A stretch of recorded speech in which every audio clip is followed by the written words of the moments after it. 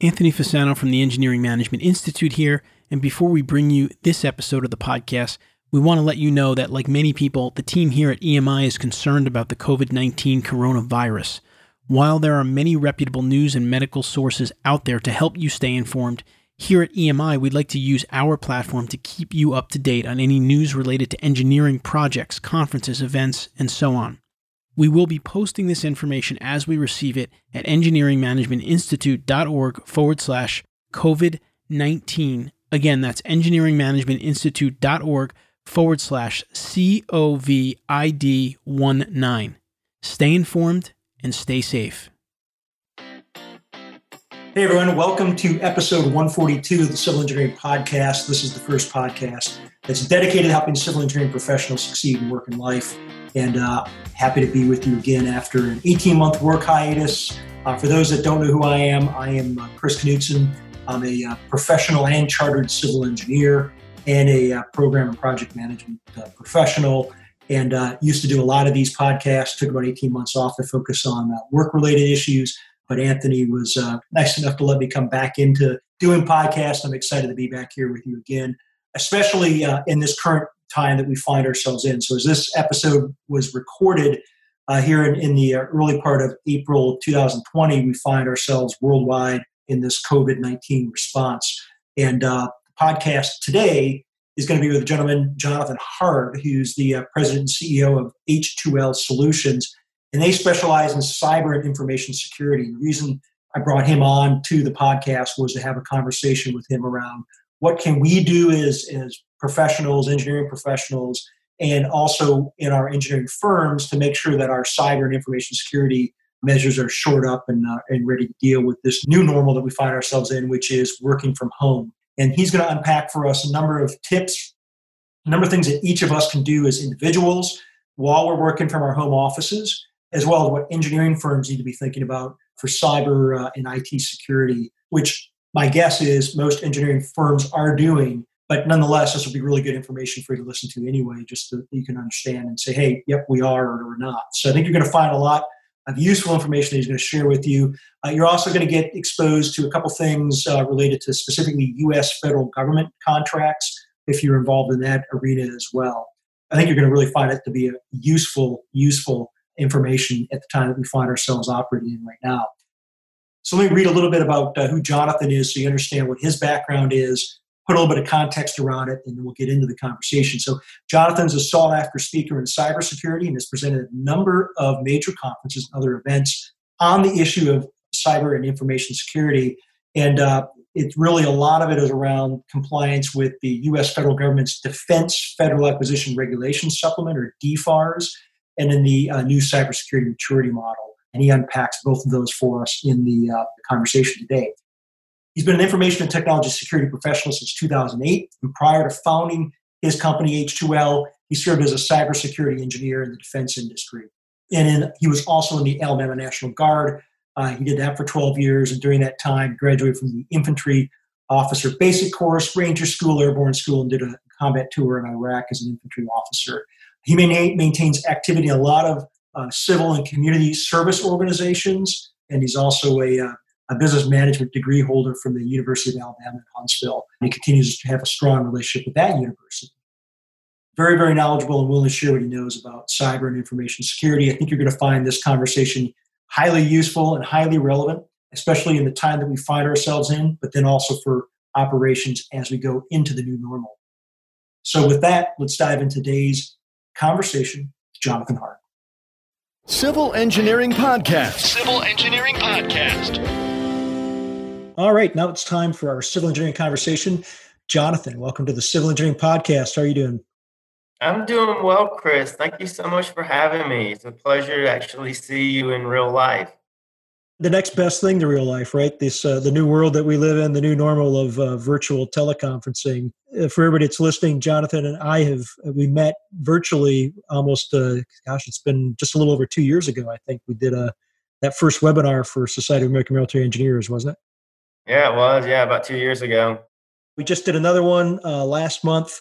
And then we thought that given the fact that even a month ago, I don't think Yeah, really. Again, it's as we record this episode of the podcast, it was literally about a month ago, early March, and that was before any of us really had a really good understanding of what was coming at us with quarantines and work from home notices and whatnot. So all of us, pretty much across the globe, and anyone who's probably listening to this, has been forced into this new reality of virtual meetings and virtual teleconferencing.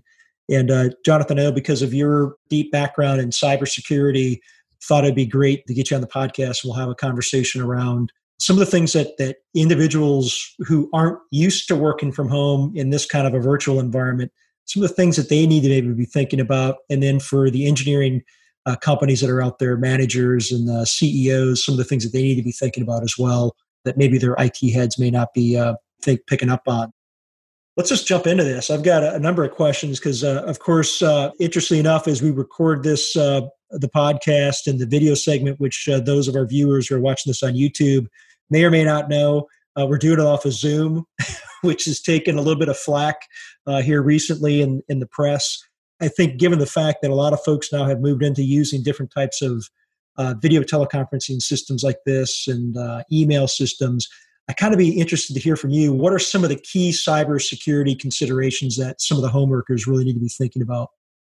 First thing that we always said when this first happened, we ourselves, HO Solutions, had to set up our firewall as a service solution and make sure that all of our employees, now that they're working at home, connected through the VPN through the HO Solutions firewall and not connect through with their work laptops, and not connect through their homes internet and use their homes Wi-Fi or their homes internet source to do government and HTML solutions work. So that's probably the biggest thing is, hopefully most companies have a firewall that has VPN access, or they have a firewall as a service in the cloud where they can connect to.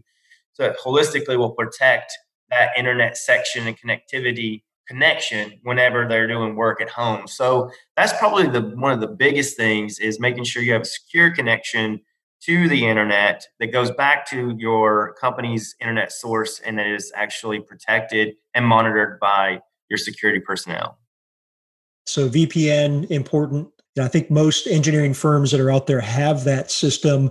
Let's say for independent consultants that are out there, certainly not asking you to plug any one given source, but I would presume that there's a number of different VPN offers or providers that are out there that independent consultants might want to consider if they haven't already done it.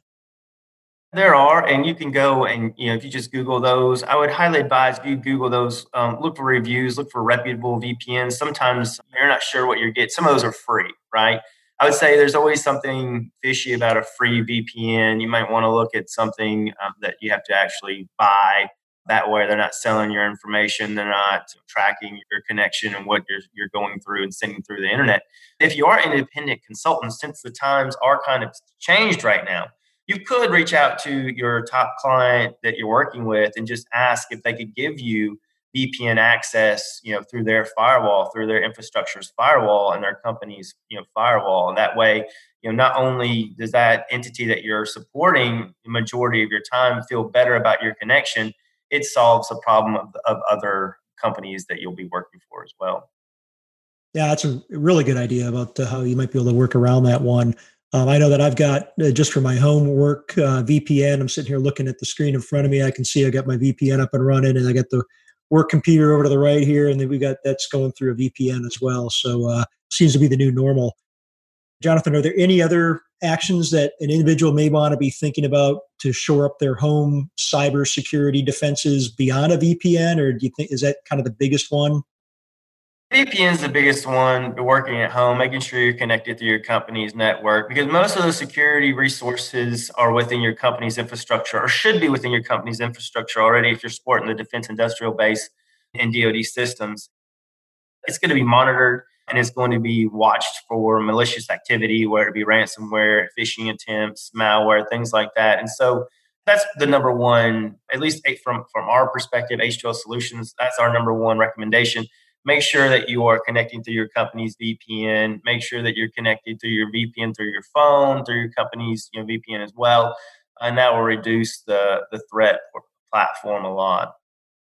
I mean, these are the ones that, I remember reading about these and you hear about them almost every year. A couple of the clients we work for on the U.S. government side, we've got to go through and do their annual cybersecurity computer-based training. And this is stuff that always comes up, phishing emails and things like that. Now, all of this stuff becomes even ultra more important since all of us are relying on our home and our business computer systems back in our residences. This pandemic is horrible, and it's really opened the eyes of a lot of people. And when I say that specifically, there was a huge push from the government to make sure that their defense industrial base, their contractors, their suppliers were at a certain threshold of cybersecurity posture. That was pushed back by industry. Industry didn't want to do that. They said, it's too hard to do. It's going to cost too much money. But, the government, the Department of Defense didn't give up, and they slowly made progress, as we saw with DFAR 7012, and now that we're seeing with CMMC. Since most of those companies did follow suit, and most of those companies did actually implement those security standards, now they have access, or they can give access to their workers of VPN access at home. And not only do their company CEOs and CTOs and CEOs understand the importance, but also the workforce understands the importance of why they need to make sure that they're connected through their VPN in order to protect that work that they're doing for that company. And for those individuals that are out there that are working for engineering firms, especially back in the United States, who maybe don't work on U.S. government federal work, maybe you're working in the transportation market or you're working in a water market or something like that, but you don't actually do federal work. If your company does federal work, they're going to have all of those different protocols in place, even if you're not even involved in it. So you may be oblivious to you, but those systems are still there. And that's one of the reasons why you're being affected by that.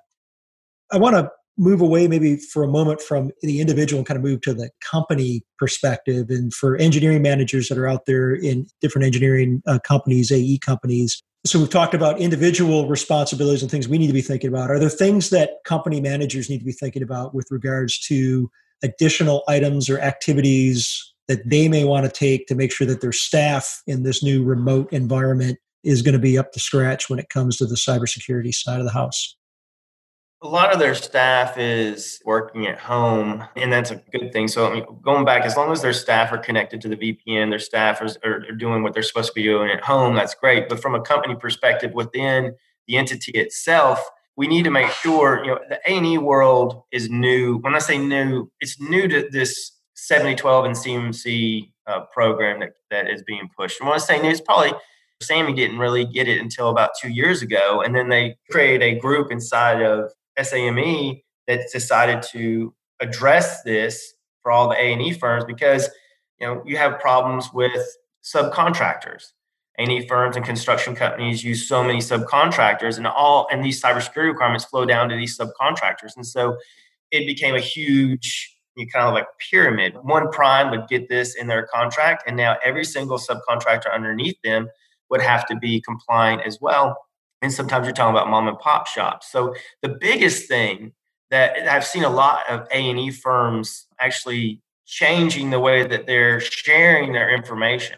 So you'd have to share the design drawings, the documents, things like that with your other subcontractors. Well, sometimes they would just shoot those, in an email or create an unprotected, shared drive that everyone could access. And then no one's really monitoring that information and who's taking it. And then where is it being left? Who may be giving it to unreliable sources or untrustworthy sources.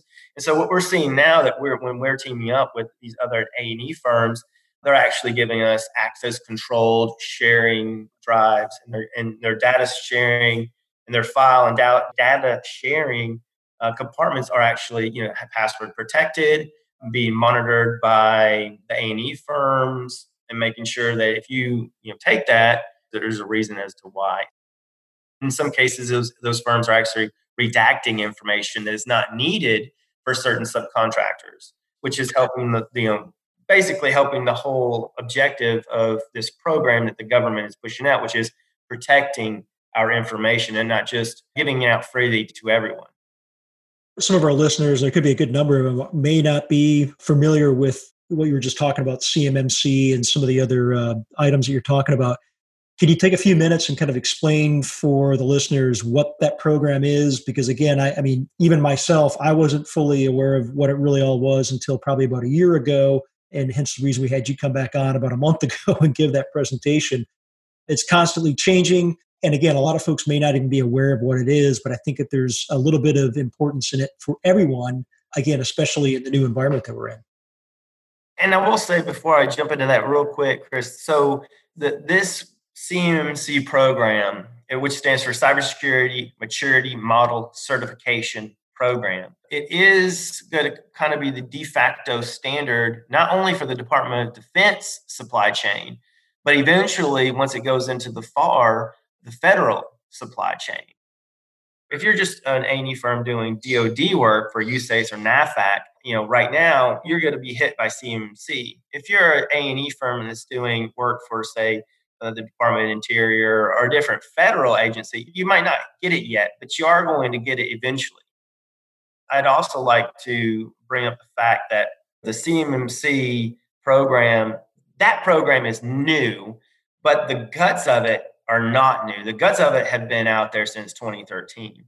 And so real quick, basically in 2013, the DFAR, the Defense Federal Acquisition Requirement Supplement, it was added. In the DFAR's clause 252.204-7012, which was protecting and safeguarding covered defense information. Basically what that was saying is DoD contractors, if you're going to do work with the government, you have to implement these security standards in order to do work with us. That has then morphed, and I could talk for 2 hours, but I'm going to do the accelerated version. That has since morphed since 2013 until what we have now, which is called, the CMMC program, and it's actually became a third-party certification program. And so there's 5 different levels that your company can get certified at, and it's going to be based on what type of work you want to go after. And when I say what type of work you're going to go after, it really depends on what kind of information that the government wants you to protect will determine what level your company needs to be certified at. I think there's 17 at level 1, 17 security controls you have to implement within your company's infrastructure. Level 2, I think there's 40-something security controls that you have to implement in your IT infrastructure. Level 3, there's 130-something that you have to implement within your infrastructure. And then level 4 and 5, I think the total number is 200-something controls. I might be off a little bit, might be more than that. But basically, it's all published out there. You can research it. You can go to this CMMC website. You can see the version 1.0. You can see all the different security controls that they are asking, they being the Department of Defense, are asking the contractors to implement within their infrastructures in order to get that certification. There is a non-for-profit accreditation body or board that has been set up that is now going to create the standards of evaluation for those companies. It's going to monitor the third-party certification companies that are going to come out and actually do those certifications for your company. And we should see all of that officially start in the October timeframe of 2020. All of this information is out on the internet, so folks can go out there. For listeners out there, we'll make sure that we have the links. Those will go into the show notes, and you can go get access and go out and read up on this CMMC. I think that the key from what Jonathan just shared with us is that, again, even if you're not doing work for the Department of Defense, AE, architectural engineering or construction work for the Department of Defense, eventually your company, if you're doing work for the Bureau of Land Management or Indian Affairs or, Forestry Department or something completely unrelated, you're going to be affected by this eventually. And I will say, as a project manager, program manager in an AE firm that's doing work on U.S. federal projects, you absolutely have to have an understanding of the IT and the cybersecurity aspects, because they're important. You got to have them there because it's going to come up as part of the flow down terms and conditions of the contract. And if you're not fit for purpose and your supply chain isn't, you're going to be in violation of those terms and conditions, and that can cause you all kinds of grief and problems going forward. Jonathan, thanks a lot for that rundown. And again, you're an absolute expert on this stuff, and we'll get to a point where we can share some information how people can get connected with you. But appreciate the additional information on that one. We were talking just before we started recording this, everyone, about the fact that as we record this, we're now in this new environment. I don't want to say new normal, but I can pretty much guarantee that whatever life was like prior to this, it's not going to go back to the same. going forward. I think a lot of people are realizing that this work from home environment, maybe some firms are deciding that, hey, maybe we don't have to have as many people in the office any longer. We can start looking at trying to, get people out and away. Jonathan, I'd be curious if you have any thoughts about, as we look to the future. And I know a lot of people right now, as we record this, are fixated on the here and now, but there is a future out there. Things are going to happen or they're going to move along. I'd be curious to hear your thoughts about where you see the IT industry going specifically with regards to home working, businesses, and the cyber aspects, or the things that you think are going to be changing as we come out of the other side of this and go into whatever that new normal is going to look like. I'll speak specifically to the cybersecurity industry because obviously I own a cybersecurity company and I can tell you what we've seen thus far and how we've actually changed how we're working, and it's actually effective. We do a lot of third-party assessments for DoD companies, and we would usually always go to on-site, sit there on-site, do the questionnaires, do the assessment, go to the workstations, execute that with the client on site and meet the client and shake their hands. And, old school, before the pandemic happened, normal business operations, right? Since the quarantine and the shelter in place and the social distancing stuff has taken effect, we've had to change the way we do our business. And so it took a little bit of learning, but we now do all of our assessments virtually, and we'll set it up within Zoom or another means of communication. And we'll walk through the same things that we had been doing face to face, but virtually. And we've developed our questionnaires and things like that. And we'll give them prior to the actual assessment starting. We'll give them to the customer. And what we've seen is actually we have more time on our end to actually do a better job from a virtual perspective than when we were doing on site. So if this new normal doesn't pan out and it actually goes back to the old way, we might actually try to take some of the lessons learned that we've instilled and actually take those forward. I do think that the world is going to be a more aware place on how these things can affect everybody from a work perspective.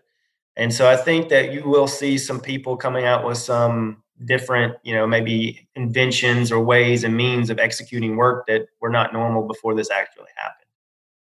Especially on the productivity standpoint. I think a lot of people now, especially if they weren't used to working from home, are discovering exactly how efficient maybe they were when they were actually in the office with all kinds of opportunities for distractions. And like you said, just even traveling to the job site, especially if you're in a consultancy piece of the business like yourself, and even for architectural engineers, if you're on the consultancy side, not maybe the construction side where you're used to doing charrettes and face-to-face meetings, those are gone now. So I know even on the AE side, the company that I'm with, we're looking at starting to explore, are there ways we can do charrettes better, but do them virtually and still be able to move projects forward, even though we're not able to all collectively come together. So it will be interesting to see what comes out of this 12 months time, 18 months, and where we are. But I think for those that are out there, not that either you or I are probably able to prognosticate too much, but I would be willing to say that all the firms that are out there need to be thinking about this as it goes forward, that this isn't just a once and done. It's probably something to be planning for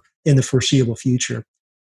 Jonathan, we're kind of coming up here towards the end of the main segment of the show. I do have one more important question, which is, I think, probably the more important one for you. How can people get connected with you and learn more about what you're doing yourself and then your company, H2L Solutions? How can they get with you?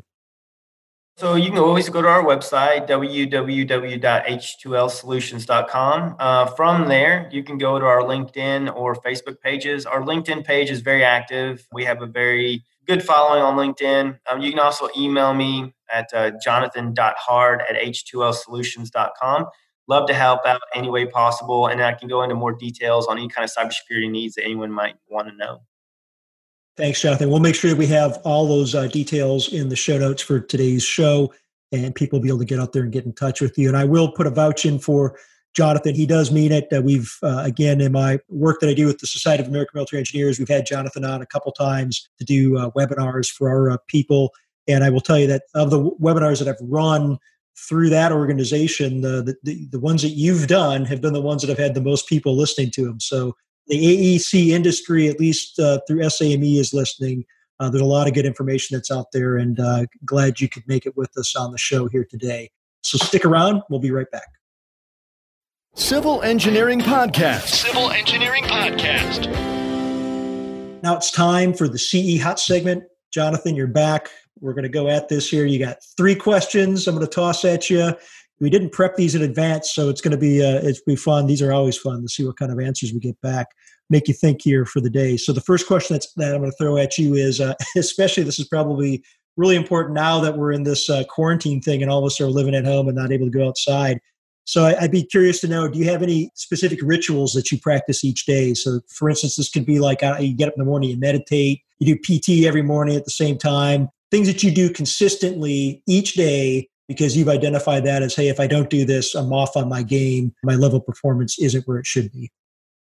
I used to wake up and do 8 minutes meditation. I would read and then go to work. And this was before I owned my company. Now I wake up and I immediately check my email and dive straight into it and answer all my emails, answer all my social media responses before I go into work. But some of the things I actually do quite enjoy other than being a slave to work, which is fun, by the way. Being your own boss is amazing. I do make walking sticks and like Harry Potter wands and things like that. Really, really intricate, detailed. And it's just fun. It's very relaxing. Outstanding. Maybe you should get back into meditating again, so you give that a crack. I should. No, I really should. I've been actually thinking about that very, very much so. All right. Second question, the deuce. What's one book that you would recommend to others that you've read that had a major impact on you? And what was that impact? I'll go back to my all-time favorite book is The Pillars of the Earth by Ken Follett. It is not a business book by any means, but the impact on me, it kind of opened up my eyes to just like how imaginative writers can be. And this is the first book that I ever read where I could not put it down. I could not literally put it down. I read it in a few days. I'd stay up till like 4 or 5 in the morning reading it. I just got absorbed in the story, his writing style. And it really kind of opened my eyes up that I used to hate reading before that. I really did. And I just found it on my grandfather's shelf one day when I was like 13 or 14. And Ken Follett actually is a very graphic writer. He's a very amazing writer. But there are a couple scenes in there where he, between 2 people. So I told my grandfather I was reading it. He took it and he black magic markered out all of this. Little redaction. It was an amazing book. If no one's read it, I highly recommend that during this time where we're all, separated and kind of like you're saying, reset. Sometimes it's really good to unplug from the business world. And sometimes it's really, really healthy to just engage in something that's relaxing that you like to do. So if you like to read, I would suggest highly that you get a book by Ken Follett. He's an amazing writer. And I believe he lives in the United Kingdom, if I'm not wrong about that, but I'm pretty sure he is. I got one more question for you. This is the final question. It's the critical civil engineering advice, career advice question. And that is, if you got into an elevator with a civil engineer or with just someone else and you were going to give them 30 to 40 seconds of professional advice on lessons that you've learned, and especially in the business realm that you're in, what would be that piece of advice that you'd share with that person on that elevator ride? So I would say always be open to learning new things and never judge anyone. Like what goes around comes around. And when I started HL Solutions, I didn't know anything. And so I was always in learning mode. I'm still in learning mode and I will never burn a connection. Always be willing to help people. Even when I didn't have anything, when I first started, always be willing to help. But another thing, if it was a civil engineer on there and they wanted to be like an awesome, amazing civil engineer, I'd also say go learn a little bit about cybersecurity and how that, especially the industrial control system cyber, you become knowledgeable on that because that is hot right now. And that's a huge need within this country for our power grids, our water state, everything. And if you as a civil engineer understand cybersecurity and can link engineering with your cybersecurity capabilities, the world is your, paint your picture or whatever. I mean, you've got it made. You really do. That's really useful advice. And especially in this new realm that we find ourselves in where everything is all the good and the bad of the cybersecurity world that's around us is coming out to bear. So Jonathan, thanks a lot. Thanks, Chris. All right, so hopefully you really enjoyed today's episode with Jonathan. Again, lots of useful information around cyber and information security that each of us can use, both in new normal that we're operating in from home, and then as we go out of COVID-19 and get back to semblance of business as usual as we go back into our business as usual. If you did find this a very useful episode, you can go to civilengineeringpodcast.com, look for episode 142, and there you're going to find all the show notes as well as links to all the different websites and the book that Jonathan referenced when we did our hot seat moment. So really hope you find the information useful. If you do, share it with others. If you got questions, Anthony loves to hear from you. Send them to him. They're going to come to me. I'll get them through him, and really hope that you enjoyed the episode. And until the next time, all the best in your civil engineering endeavors. Anthony Fasano here, president of the Engineering Management Institute. I hope you enjoyed having Chris Knutson back to host this episode of the Civil Engineering Podcast. Chris will be doing some more hosting in the coming months, as his position as a program manager and his storied career as a civil engineer in the military has given him access to experts in the civil engineering field who he will be interviewing on the podcast. During the time of this pandemic, EMI will continue to publish our free content for engineers, and we will continue to run our remote training courses, both our Engineering Management Accelerator People Skills course and our Project Management Accelerator PM Skills course. You can find our free content as well as our training courses at engineeringmanagementinstitute.org on the Content and Training tabs. We're also offering deferred billing for companies looking to enroll multiple participants during this time. Stay safe and be well. Thank you for listening to the Civil Engineering Podcast. Be sure to visit civilengineeringpodcast.com, where you can listen to past episodes and also submit your project to be featured on the show. We also invite you to visit our main website at engineeringcareercoach.com and download a free 3-part video series created specifically for engineers to help you best utilize LinkedIn for networking, improve your communication and speaking skills, and also help to develop your leadership abilities. Now is the time to engineer your own success.